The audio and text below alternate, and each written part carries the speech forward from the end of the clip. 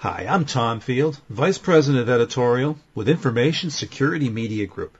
I'm talking today about healthcare payments fraud, how to counter the scams. It's my pleasure to be speaking with Robert McGinley. He is the global lead of the Healthcare Counter Fraud and Financial Crime Strategy and Analytics Group within the Fraud Center of Competency at IBM Global Business Services. Rob, thank you so much for joining me today. My pleasure, Tom. Let's set some context here right from the start. From your perspective, what are the predominant healthcare financial fraud schemes that you're seeing impact your customers?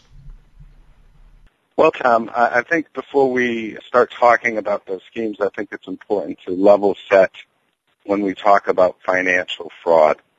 Especially in the healthcare industry, we use the term fraud very globally, but it really does involve more than just fraud. Fraud is a legal term with legal parameters. But I think in the healthcare environment, organizations are focusing not only on fraud, but also on waste and abuse. And I think it's important to distinguish between those three terms. As I indicated, fraud is a legal term where it requires intent, some sort of misrepresentation, knowledge of the fraud, justifiable reliance, etc. And a judge and jury has to deem it to be fraudulent. Whereas abuse has different parameters, very similar to fraud, but might not necessarily be illegal. And I think waste is also a key area in which organizations are focusing on. And really what waste involves is scenarios where there isn't a policy, a payment policy to cover how something should be paid, or that policy isn't followed. But at the end of the day, within our industry, when we talk about fraud, we really are talking about fraud, waste, and abuse. But in terms of the schemes that we're talking about, I think two main ways to organize it is to first talk about organized fraud. And organized fraud involves really organized criminal elements that are oftentimes creating fictitious providers and or claims, especially in high-risk provider areas such as home health services, durable medical equipment, etc. Those types of providers that aren't necessarily licensed. Anybody off the street can basically open a home health agency or durable medical equipment area. And these types of providers are oftentimes focus areas for organized criminal elements that are submitting claims for services that have never been provided, out-and-out fraud.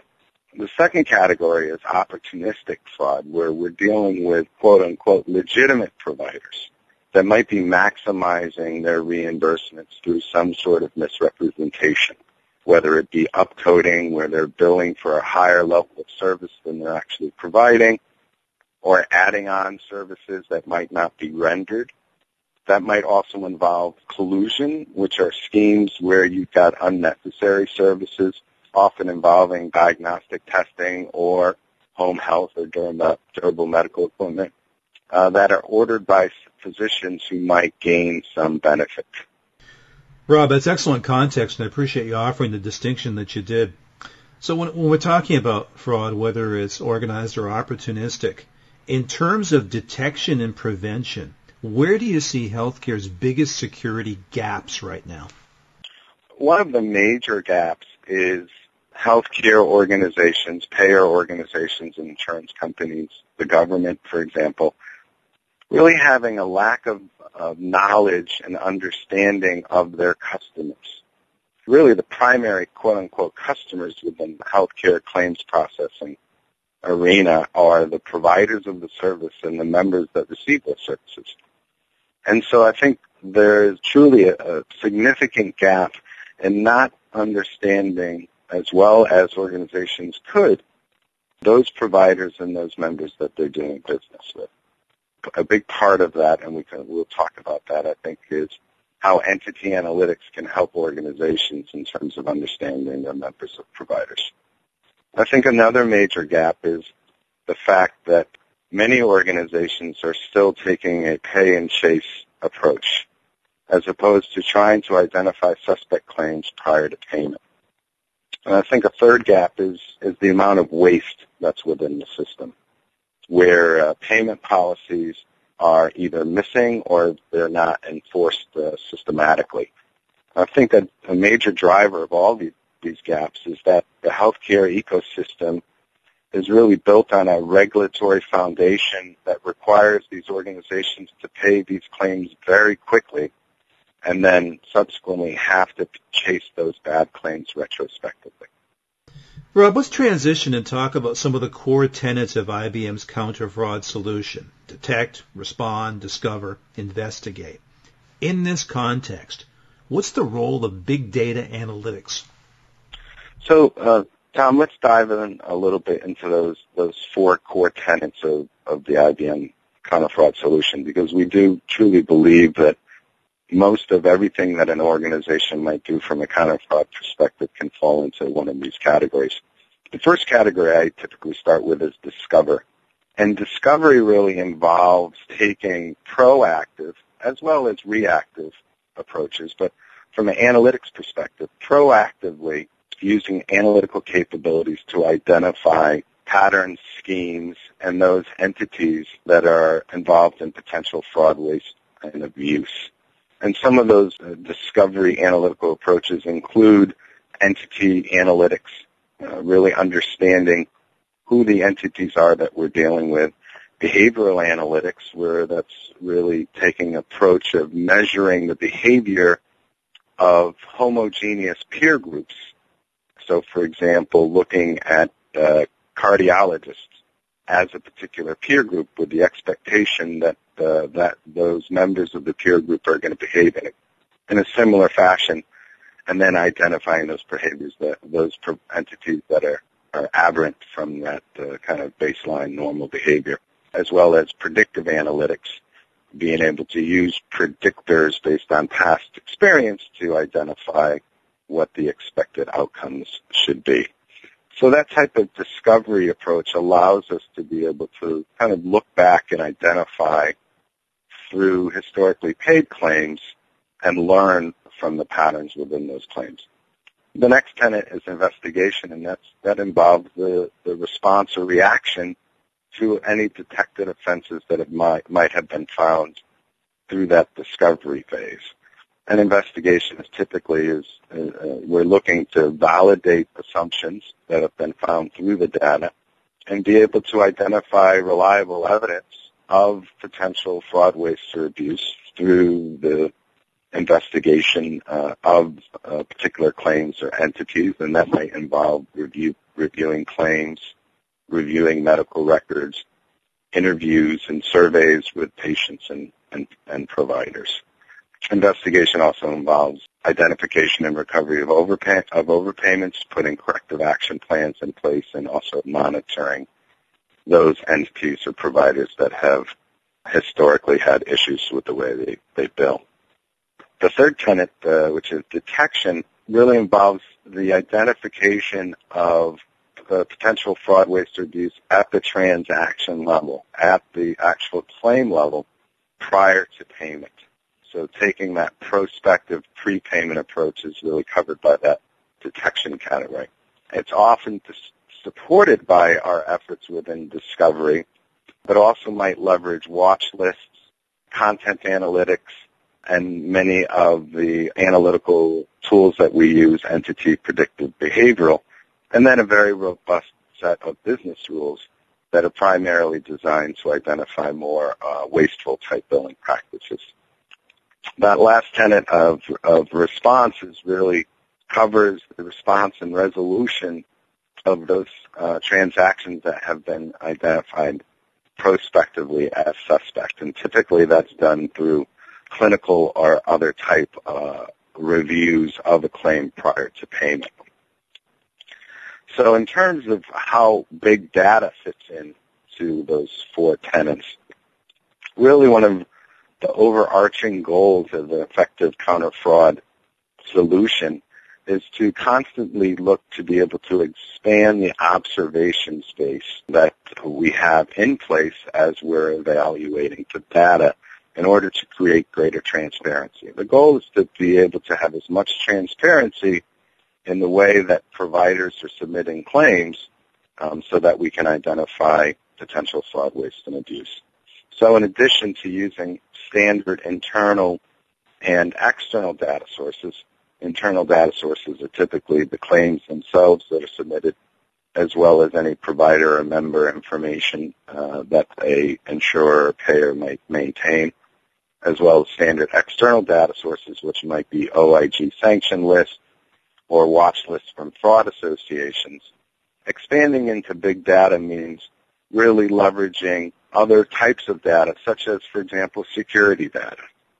So being able to access and leverage IP addresses, for example, of those computers that are submitting claims, being able to leverage that data to identify relationships between multiple entities. Certainly social media is becoming a big source of data in terms of being able to, again, fill in the gaps that a payer might have in understanding how providers behave and how they bill their claims. Rob, follow-up question on analytics. How do you distinguish what you just described to me from the core elements of what you would call a multi-layered approach to fraud analytics? I think that they're closely related. So when we talk about multi-layered, we are in fact talking about being able to leverage the many different means to be able to generate intelligence. Okay, so I would think that historically, if you look back to, let's say, as recently as 20 years ago, when many organizations were not leveraging proactive analytics, they're taking a much more reactive approach to it, meaning that they had fraud hotlines. And so most fraud investigations were generated or initiated as a result of tips or complaints that were being phoned in by members or other payers, etc. But as proactive analytics evolved, probably behavioral was one of the first types of fraud analytics that were implemented, again, using measurements of homogeneous peer groups. But over time, new analytical approaches have been developed, predictive entity analytics, content analytics, etc. So by being able to look at oftentimes the same core data set, but from different approaches, I think you're able to create a much more robust analytical picture of those entities that are potentially submitting fraudulent or abusive claims. One more question about the core tenets. Rob, what do you find to be the keys to both an effective and an efficient investigation?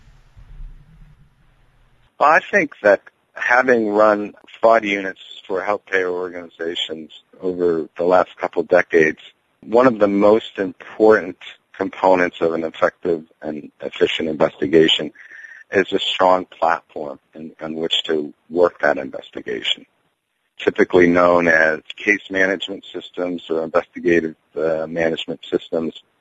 That strong platform really should support effective content management. So, a case involves content. It involves evidence. It involves documents. It involves images, etc. So being able to effectively manage that content is important. Investigations involve processes and workflow. And so being able to have strong process workflow management is important so that you have a consistently run investigation and so that the key components of that investigation are consistently worked. A key component of counter-fraud efforts also involves collaboration. There are many different roles that are typically associated with an investigative unit, a special investigations unit, for example. It involves analysts, it involves investigators, clinical resources, legal resources, etc.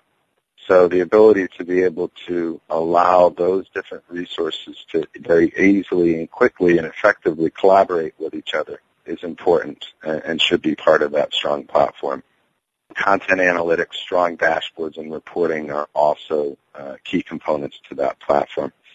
And then I think another key part of an effective and efficient investigation is that it really does need to be data and analytics driven. that investigators should have the ability to very quickly access and extract all of the applicable claims and other data that will support that investigation, and the ability to be able to utilize analytics to clearly identify those issues that should be reviewed as part of the investigative process. Rob, just a couple more questions for you. First of all, as someone who has run fraud programs and certainly helped organizations to hone and run their own, what do you see as some of the tangible benefits that your customers have realized from your counter-fraud solution and your strategy? Well, I think oftentimes the bottom line is the bottom line. And so that involves really the ability to be able to identify and recover overpayments that have been made inappropriately. And so certainly within IBM and our customers that we've been supporting for 20 years now, we've been able to help them identify and recover billions of dollars in claim overpayments within the healthcare space. We've also helped them generate preventative savings, meaning identifying claims prior to payment and preventing them from going out the door, again, resulting in billions of dollars of savings. Another key benefit that we've been helping our customers realize is the fact that we can help them change the behavior of those providers that are potentially fraudulent, wasteful, or abusive. Being able to use analytics to identify aberrant behavior and then being able to work collaboratively with those providers and provide them with education, implement monitoring programs, etc., allows them to really move the needle in terms of lowering their claim risk costs associated with fraud, waste, and abuse. And then certainly there have been a large number of criminal and civil prosecutions and cases, removal of providers from networks, etc. So at the end of the day, by being able to create a really enterprise-wide atmosphere of counter-fraud knowledge, I think we've truly been able to help our customers reduce their risks associated with fraud, waste, and abuse. Hey, Rob, final question for you. What do you think are some of the lessons that healthcare can learn from other sectors in their own anti-fraud efforts? One of the things I've learned in my 25-plus years of counter-fraud work, both on the public sector and private sector, is that there's really a lack of accountability, maybe better put, pretty significant sense of apathy when it comes to healthcare fraud. It's not personal. It's not personal to us, each one of us that receive health insurance. We feel that it's a benefit. It's not directly coming out of our pocket, although obviously it is. It just doesn't have that personal nature that say, credit card fraud has. And so I think one thing that we can learn is that if we can make it personal for us as individuals, make it personal for our employers who are partially funding the healthcare benefits that we receive, making it personal for our government, I think we will be much more effective in being able to stem the significant costs that we continue to pay in terms of fraud, waste, abuse, and errors within the healthcare system. Very good, Rob. I appreciate your time and your insight today. Thank you so much. Thanks, Tom. The topic has been healthcare payments fraud, how to counter the scams. I've been speaking with Robert McGinley. He's the global lead with the Healthcare Counter Fraud and Financial Crime Strategy and Analytics in the Fraud Center of Competency at IBM Global Business Services. For Information Security Media Group, I'm Tom Field. Thank you very much.